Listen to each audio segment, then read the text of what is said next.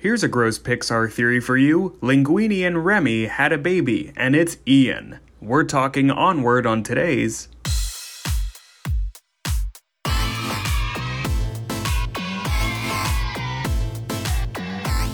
We're not affiliated with Netflix. Welcome to KidFlix, the podcast where adults try to definitively rank every kid's movie ever made. I'm your host, Ross Wiseman, and this show is not for kids, so turn this off and be unique by having two living parents. This is a very special episode. This is the first in-person record that I've done of this podcast since February of 2020, so if it feels different, that's what the energy is. We're not being bogged down by Zoom's terrible streaming quality. But speaking of quality, I have two quality guests here today, and I think they might be the first set of parents that I've had on the podcast, so I'm very excited for that. But please give it up for Catherine Williams and Stephen Leventhal. Yay! I don't know why I called you Stephen. I accidentally went very formal. It's like I'm already in trouble. Steve Leventhal, sir. But attached middle name. Yeah, thank you guys so much for coming on, inviting me into your home. But yeah, so we're talking about Onward today, and what kind of helped you choose this movie? What kind of was going through your head when you were deciding on something? You want to go first? I think it was, to be honest, I think it was a rainy day, and we were trying to figure out a way to entertain our daughter, and we were sort of just scrolling through Apple TV, I guess, and landed on it. And we asked her, like, does this look good? And she said yes. And then we ended up watching it, and that was it. I think I saw some billboards on it, though, too. And it was definitely on the radar, and it was a true pandemic movie. So. Well, yeah. Well, it's funny that you mentioned that. This is like the movie that I will probably associate with the pandemic forever, because this movie, it was released on March 6th, 2020. Oh, wow. And my birthday is on the 3rd, and I was thinking like, oh, it'll be a fun little birthday treat. I have a day off of work. I'll go watch that movie. And then I thought, maybe next week. And then never mind next week, because that's when the entire world shut down. Oh, wow. Yeah. Yeah, but this is, I think, the only Pixar movie to not turn a profit just because of that. But still, like, I think it ended up being the 10th highest grossing movie of 2020 for obvious reasons. So like, how was your pandemic? So you have a young child, you two are yourselves. How has that been, just with distracting yourself with TV? Because I know at least I was doing that a lot. Yeah, I look at the pandemic as many different levels of how it went. I think in the beginning it was all like terrifying for the beginning, middle, of course, probably the majority of it, but there was times where she was in school, then she's out of school, and then we're doing a lot of crafts to get through the day, and then we have I'm seeing TV a lot of iPad. craft projects around. A lot of right crafts. Now. So much. I mean, two full carts of just craft crap. I mean, just so many pipe cleaners. I mean, definitely stay tuned for the after show, because we're gonna make some pipe cleaners wrapped around pens. It's gonna be pretty epic. Yeah, I can make you a snake out of anything. But yeah, so this was just something that you stumbled on because it was like a big deal too, because Disney was like, you know what? For you guys at home, we're just going to add Onward to Disney Plus. Or was this kind of like the other day you just finally stumbled onto it? Yeah, I think we kind of like half stumbled onto it, and we were just full on committed, because when we do like what we call it a movie night, even though it's completely in the day, and we make it all dark, and we make popcorn, so we make it like a very special thing for our daughter, where like she feels like she's in a movie theater, of course, because we can't be in a movie theater, pandemic, but we try to make it like extra, like, oh, we're doing this thing, it's a movie, it's not like a normal watching TV experience. That's great. So how do you two navigate like deciding on what to watch with your daughter? Is there a mechanism, or you're just like, I mean, the two of us want to watch it, like, as long as there's not like gratuitous violence?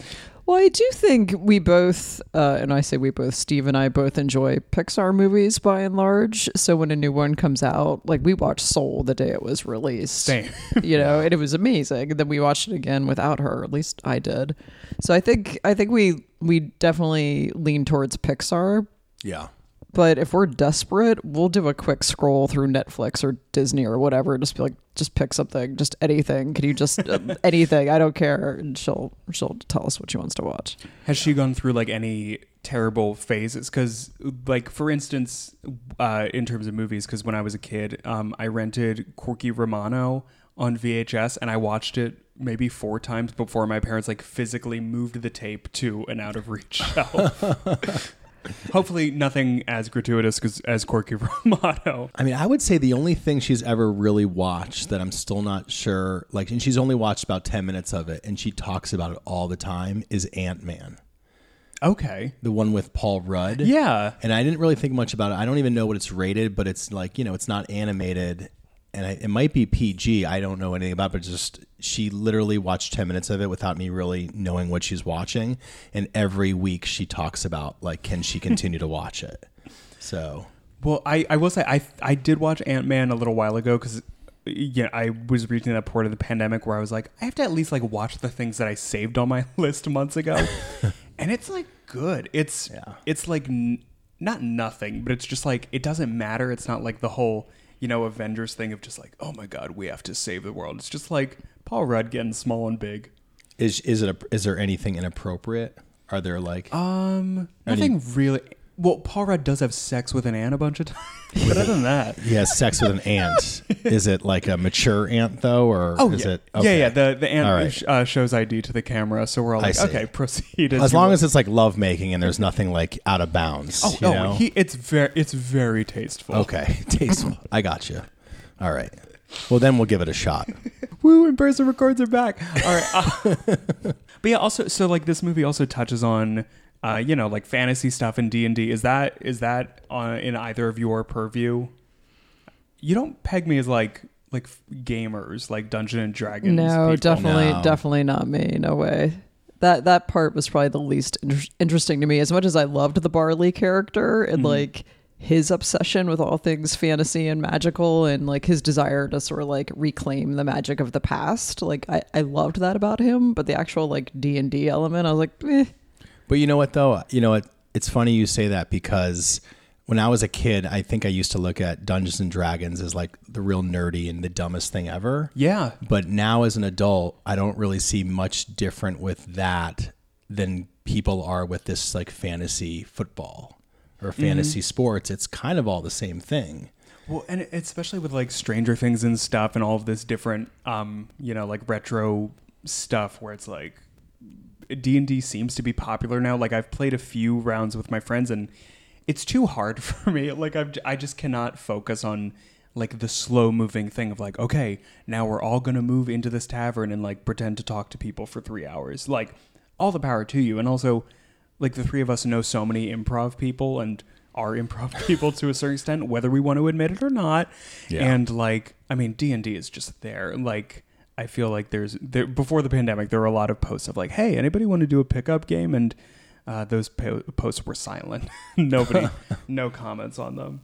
But I mean, hey, since you brought up the movie, like we might as well get into the movie. So for those of you who aren't aware of it, which like give it a watch if you haven't watched it yet. But these two brothers, Ian and Barley, their dad died when they were young.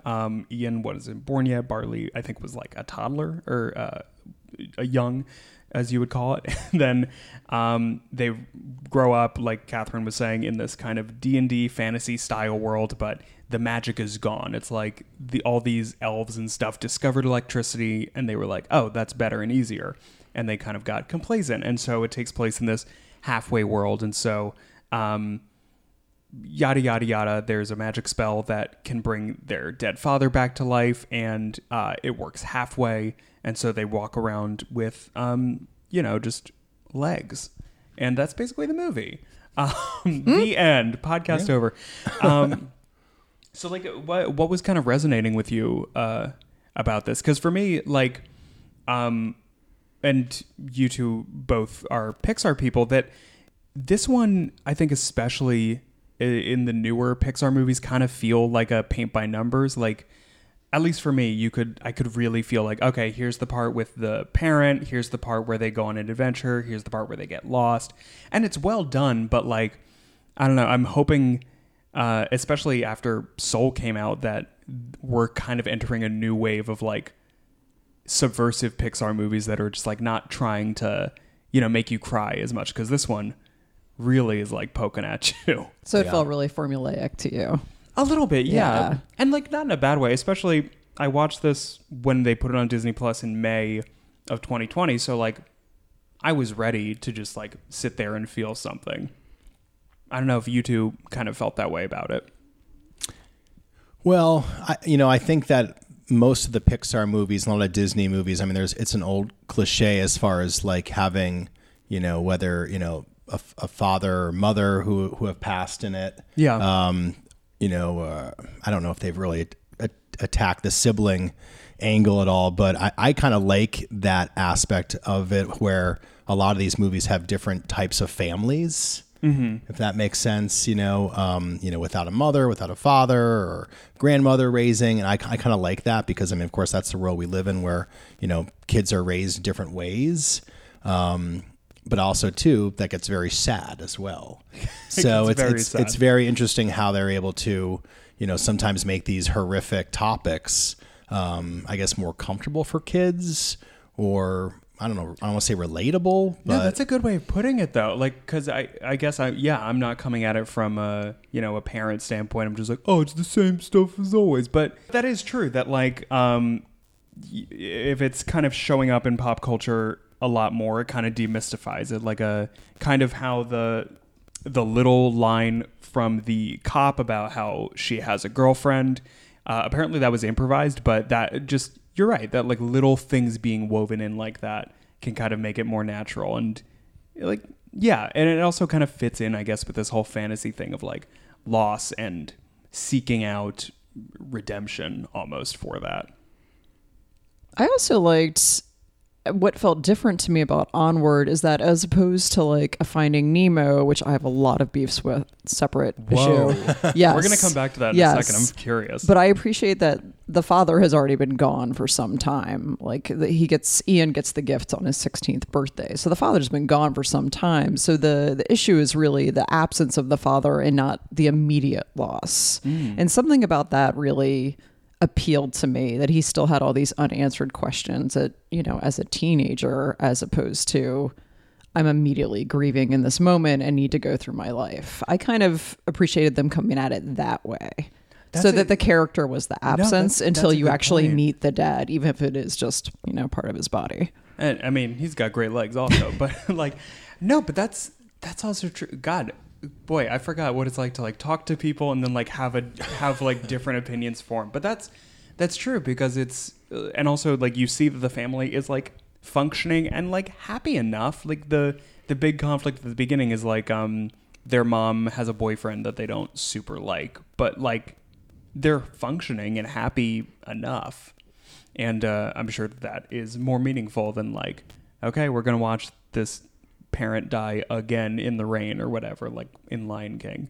Right. And I guess, is that part of your beef with Finding Nemo? At the beginning, you just like see everybody die. Well, yes. So there's, it's twofold, right? So you just see poor Nemo go through all these obstacles, like his entire family, all of his siblings, his mother gets killed off.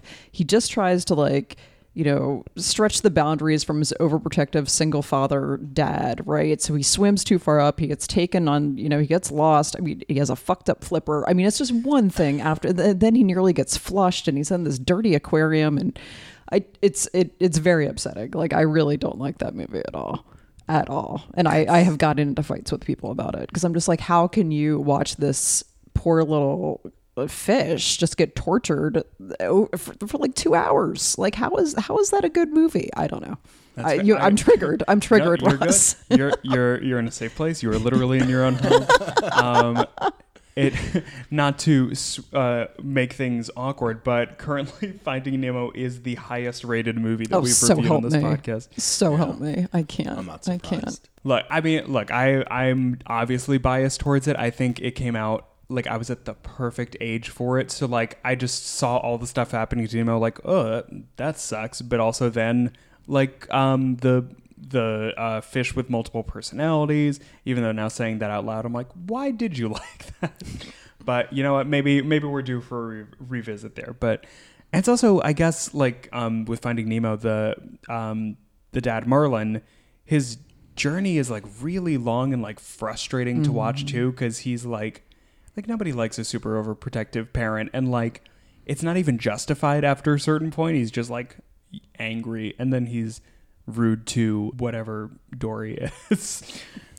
Yeah. You two are hitting on something with the whole, just the structure and how it feels a little bit different. Because so the director, Dan Scanlon, who also did Monsters University, this story was pretty directly lifted from his own life. So his father died when he was a year old. And he wrote the screenplay after he found an audio clip of his dad that he had never heard before. And it was going to be this whole thing with like scientists like trying to build a machine or something that can bring back the dead. And, you know, rewrite after rewrite after rewrite, it kind of landed on this instead. Oh, that's interesting. I wonder what the audio clip was. Was it just like a voicemail or something like that? I'm pretty sure it was just something kind of like innocuous, but, you know, if you'd never really heard your dad's voice, even if you're, you know, you didn't really even know him, you're just like, okay, now I want to learn more. And, you know, if we're still talking about the subversiveness of this movie, I still think it's really interesting that just how the moral kind of shapes itself and how it becomes this story of like how siblings can really be like that missing piece in somebody's relationship with their parents. Because like it also kind of talks about found families in a certain way where it's just like the person that you're looking for has been right in front of you the whole time. And, you know, it doesn't necessarily need to be a parental figure to be that person that you connect with. I don't. Do either of you have like siblings that you have that like Barley like bond with? Had to go through like 3 different iterations to remember what his name was. Yeah, I mean, I definitely think I do. I mean, I think, you know, I have 2 brothers and a sister, so I think at different phases of life, there's been different things that we've had in common, different things we've shared. You know, at different times where you're closer than others. So, yeah, no, absolutely. I think I definitely share a part of that, you know, without the magical mystery part of it. Oh, you didn't find like a spell on a magical gem? No. No. Outside of Scranton, Pennsylvania, we didn't have all that, you know. Yeah, that was weird. Biden's inaugural address, he kept talking about the gem. The gem. Yeah, we gotta get the gem. We gotta bring back all the people that died from COVID. So my older sister and I have I'd say somewhat a Barley-ish relationship. My mom died when I was 14. And so my sister, while not really a mother figure per se, being 6 years older than me, has always been my go-to for everything. Mm-hmm. I mean, everything from high school to getting engaged, planning a wedding, getting pregnant, having a baby, you know, all the typical life stuff. So that definitely resonated with me, that relationship. Yeah, and I'm also curious, like, what was your daughter's reaction to it? Because, like, we're talking about all these different kind of deeper meanings. Like, I'm sure you raise a smart kid, not saying anything there. But, you know, like, what does she kind of take out of a movie like this, do you think? Well, I mean, I think her being 4, when she saw it, I just don't think, like, death really resonates. I mean, she says the word death, you know. I was the exact same way at her age. I drew probably the most horrific drawings, not knowing the context for it. Yeah, I mean, I don't think we see Coco. I mean, that movie's all about death, but I don't really think. I mean, probably when you see Coco and you see death, you probably think, oh, you just go somewhere else, you know, which. For all we know, maybe you do, maybe you don't. But I mean that's her version. Watching Coco, it was very soon, I believe, after I had a loss in my life, and I was like, oh, I can be good with this version of the afterlife. Like, yeah, Pixar is great at depictions of like death. The scariest things ever. Yeah, absolutely, and that's how they get away with it. I mean, they just have a magical way of making horrific things seem okay in almost every movie. Not to change the subject, but please, a lot of, you know, with Catherine's beefs with these movies is the dead parent, you know, because she has that as part of her life. But you got to tell the story of the that movie we love with the scene with all the princesses. Yes. Because if you haven't seen Are it, we you talking got to about see it. Ralph breaks the internet. Because it's probably the most magical scene I think of for an adult to see, because a kid won't appreciate it, but it sums up everything in the best way possible. Yeah, for anyone who hasn't seen Ralph Breaks the Internet, I don't think it's an amazing movie, but one of the best scenes I've ever seen in any children's movie is like a dozen Disney princesses, like all of them, Moana, Cinderella, the redhead from Brave, they're all just sitting around with, is it Penelope? Penelope. Yes. Yeah. And she convinces them to just go in their like relaxing clothes. Yeah, and they're like just they all hanging start out. wearing t-shirts that somehow Cinderella's mice created on the fly. And they tell her to, if she needs her steering wheel, she just needs to find a magical pool of water and sing into it and it'll come. And they all start like picking at her issues, like, well, why aren't you a princess? You know, do you have an evil stepmother? And she goes, I don't even have a father. And in unison, all the princesses say, neither do we. And it's just, I'm not doing it justice, but if you can find that scene, at least on YouTube, I highly amazing. encourage you. Yeah, I saw that movie by myself in a theater because I was like, I can't ask anybody to go see this with me. And honestly, like the movie was fine, but that scene in particular was just so great. And apparently, I just learned this the other day that scene like broke ground, not just because it's all the princesses together, but there apparently was a rule. There might still be a rule with Disney merchandising where it's like all of the princesses have like the poses that they can do and like the outfits that they can wear. And so like they were able to break that. Like the big thing was that like when they're on like a poster together and it's like the Disney princesses, apparently they're not supposed to make eye contact with each other because they're like in their different worlds. And so this was the first time that they all like actually interacted with each other directly. That's amazing. And also what a nitpicky rule, Right? for Disney. Like it's all about synergy now. Just like get everybody in the pot stirring.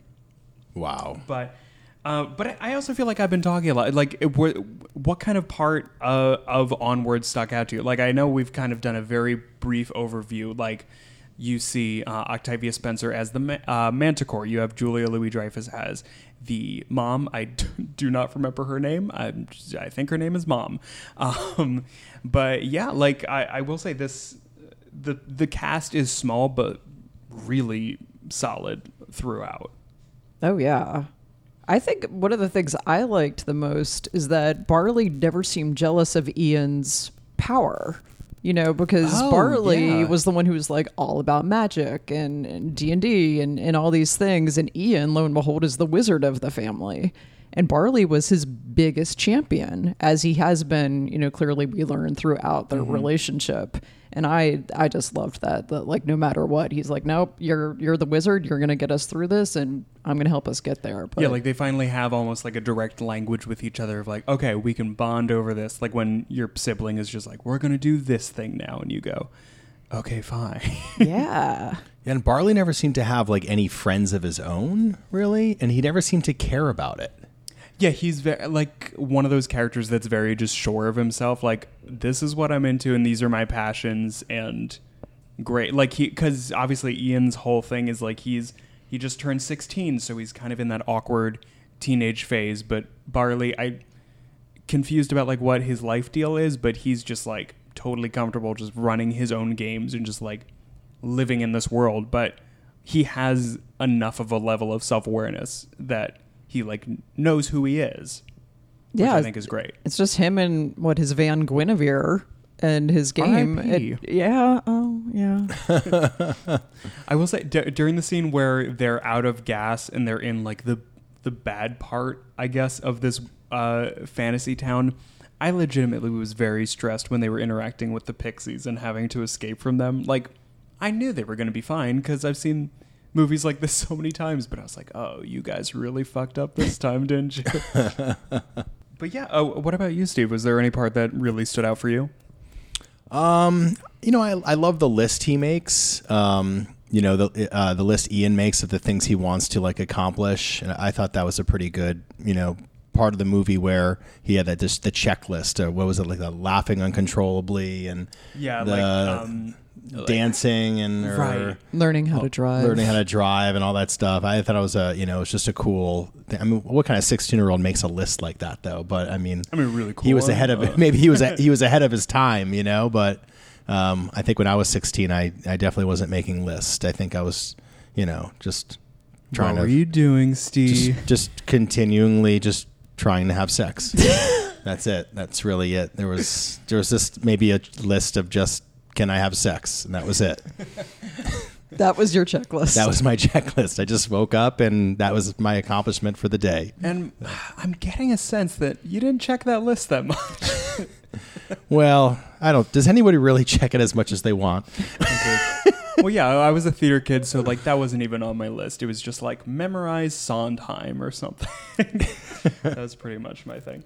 We seem to be reaching a natural conclusion. So I guess really the last thing is just, first of all, if either of you have any last thoughts or things that we haven't covered, feel free to bring them up. Otherwise, we can get to rating this thing. Did you have anything? Because I know you have your physical list. It's beautiful when people bring physical lists. It's like a bygone skill from an era. Well, I had a question and a thought. So one thing is, I know we talked about the writer's loss. Do we really know in Onward how the dad died? Because if he had the foresight to leave a gift for his child when he turned 16, do we know if it was an illness or? Yeah, I believe it was a generic illness. I think the director's dad died of cancer or something similar to that. Okay. So I think if there's a magical version of that, that's probably what the character had. And then I read a quote in The Guardian from The Guardian with, I think, is the writer Scanlon, the last name Scanlon? Yeah, that's the director. The director. And I guess co-writer. So I liked this a lot. He says, the need to know a parent is often to get a roadmap for yourself, to know who you could be or can be. So when you think about Onward in that context and sort of Ian's, overwhelming desire to connect with his father for probably the first and only time in his life, I thought that was really powerful. Yeah. And I guess that really adds to kind of the moral or the ending that we were talking about, that the whole quest is that Ian wants to complete this spell because he only got halfway so that he can meet his dad for the first time, essentially. And at the end, when he realizes that Barley has been the father figure for him, he finishes the spell, but then he's like, Barley, say goodbye to Dad, because Barley kind of was too nervous and overwhelmed in the hospital to give a proper goodbye. And that, I think that's the whole shot of the movie, is just watching them from afar. As an audience member, you can't really see or hear what they're saying, but you just see them embrace in the sunset, and then he fades away. The dad does. Also, there's a Jewish golem in the movie, which is exciting. I just remembered that's the whole scene is they're fighting off a golem while Barley and the dad are saying goodbye to each other. Hold on, what's a golem? Yeah, I don't know about this. Okay, so a golem. And I'm Jewish. Yeah. We'll slip in a quick little Jewish lesson in here. So a golem is okay.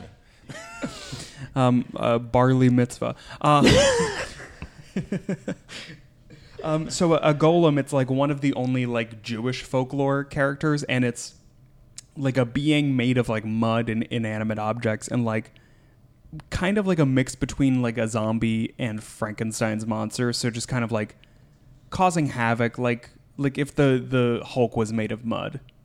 Interesting. There's an episode of the X-Files about it, so that. So the dragon at the end?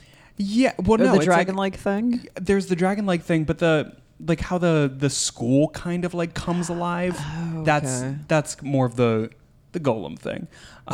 But wow, has there been any other movies where the whole concept of bringing back somebody who had died for that type of time period, where there had to be tons, right? To be. Well, that. Oh my God! But I not know that there is. I cannot animated, think off the top of my head. It's just a crazy concept, though.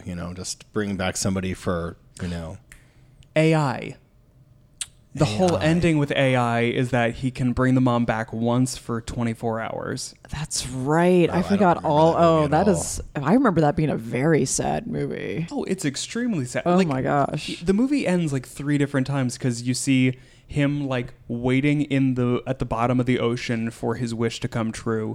Then thousands of years pass by and aliens are like, "Hey, we can do this for you." And then the movie ends again with like him cradling his mom, knowing that like the time is about to be up. Oh wow! Is that Haley Joel? Yeah. Okay, Yeah. yeah, I'm just barely remembering that now. God, Okay. I watched that when I was in like high school, and I was just like, "What is happening? This is a wild night." Because also Jude Law is like a sex This is robot. a wild night. That's right. Yeah, What about a sex robot? Jude Law is a sex robot. Oh, He's like, that's I right. I perform every woman's deepest desire. I remember that now. Like yeah. you're talking to a child robot. Just put it out there. I feel like it's a recurring theme that may have started with maybe like an Edgar Allan Poe story. Which one was it where, do either of you... With am I sex robots? No. Oh gosh, this is taking a strange I turn. feel like I mean, not to be crass, but Philip K. Dick. Well, I haven't read as much Philip K. Dick as I've read Edgar Allan Poe. But. Yeah, I don't know. I feel like sex robots are all over the place. Well, I guess what I was getting back to Sure. is this idea of bringing someone back from the dead who you long for, and it often going awry somehow. It goes sideways. That sounds Poe, because like I feel like Shakespeare wouldn't. That's not really his thing. Yeah, I think that makes sense. If you can think of one, tweet at us. But now's the part of the podcast where we rate everything on a scale of 0 to 5. We can be as specific with like the decimal places and numbers as you want. But Catherine, let's start with you. What would you give Onward? I think I'd give it a solid. I'm waffling between 3.75 and 4. 5 being the best, right? Mhm. Yeah, I'd say between 3.75 and 4 for sure. All right. Just because I feel like I do agree with you in that it was kind of formulaic. You sort of saw the mile markers along the way. Yeah. But that said, it was still like extremely enjoyable, very satisfying ending, fun to watch, fun cast, enjoyable for children and their parents or other adults. Totally. What about you, Steve? What do you think? I'd give it a very similar to like a 3.5. Great. And then I'm honestly thinking I'm like right behind you, Catherine.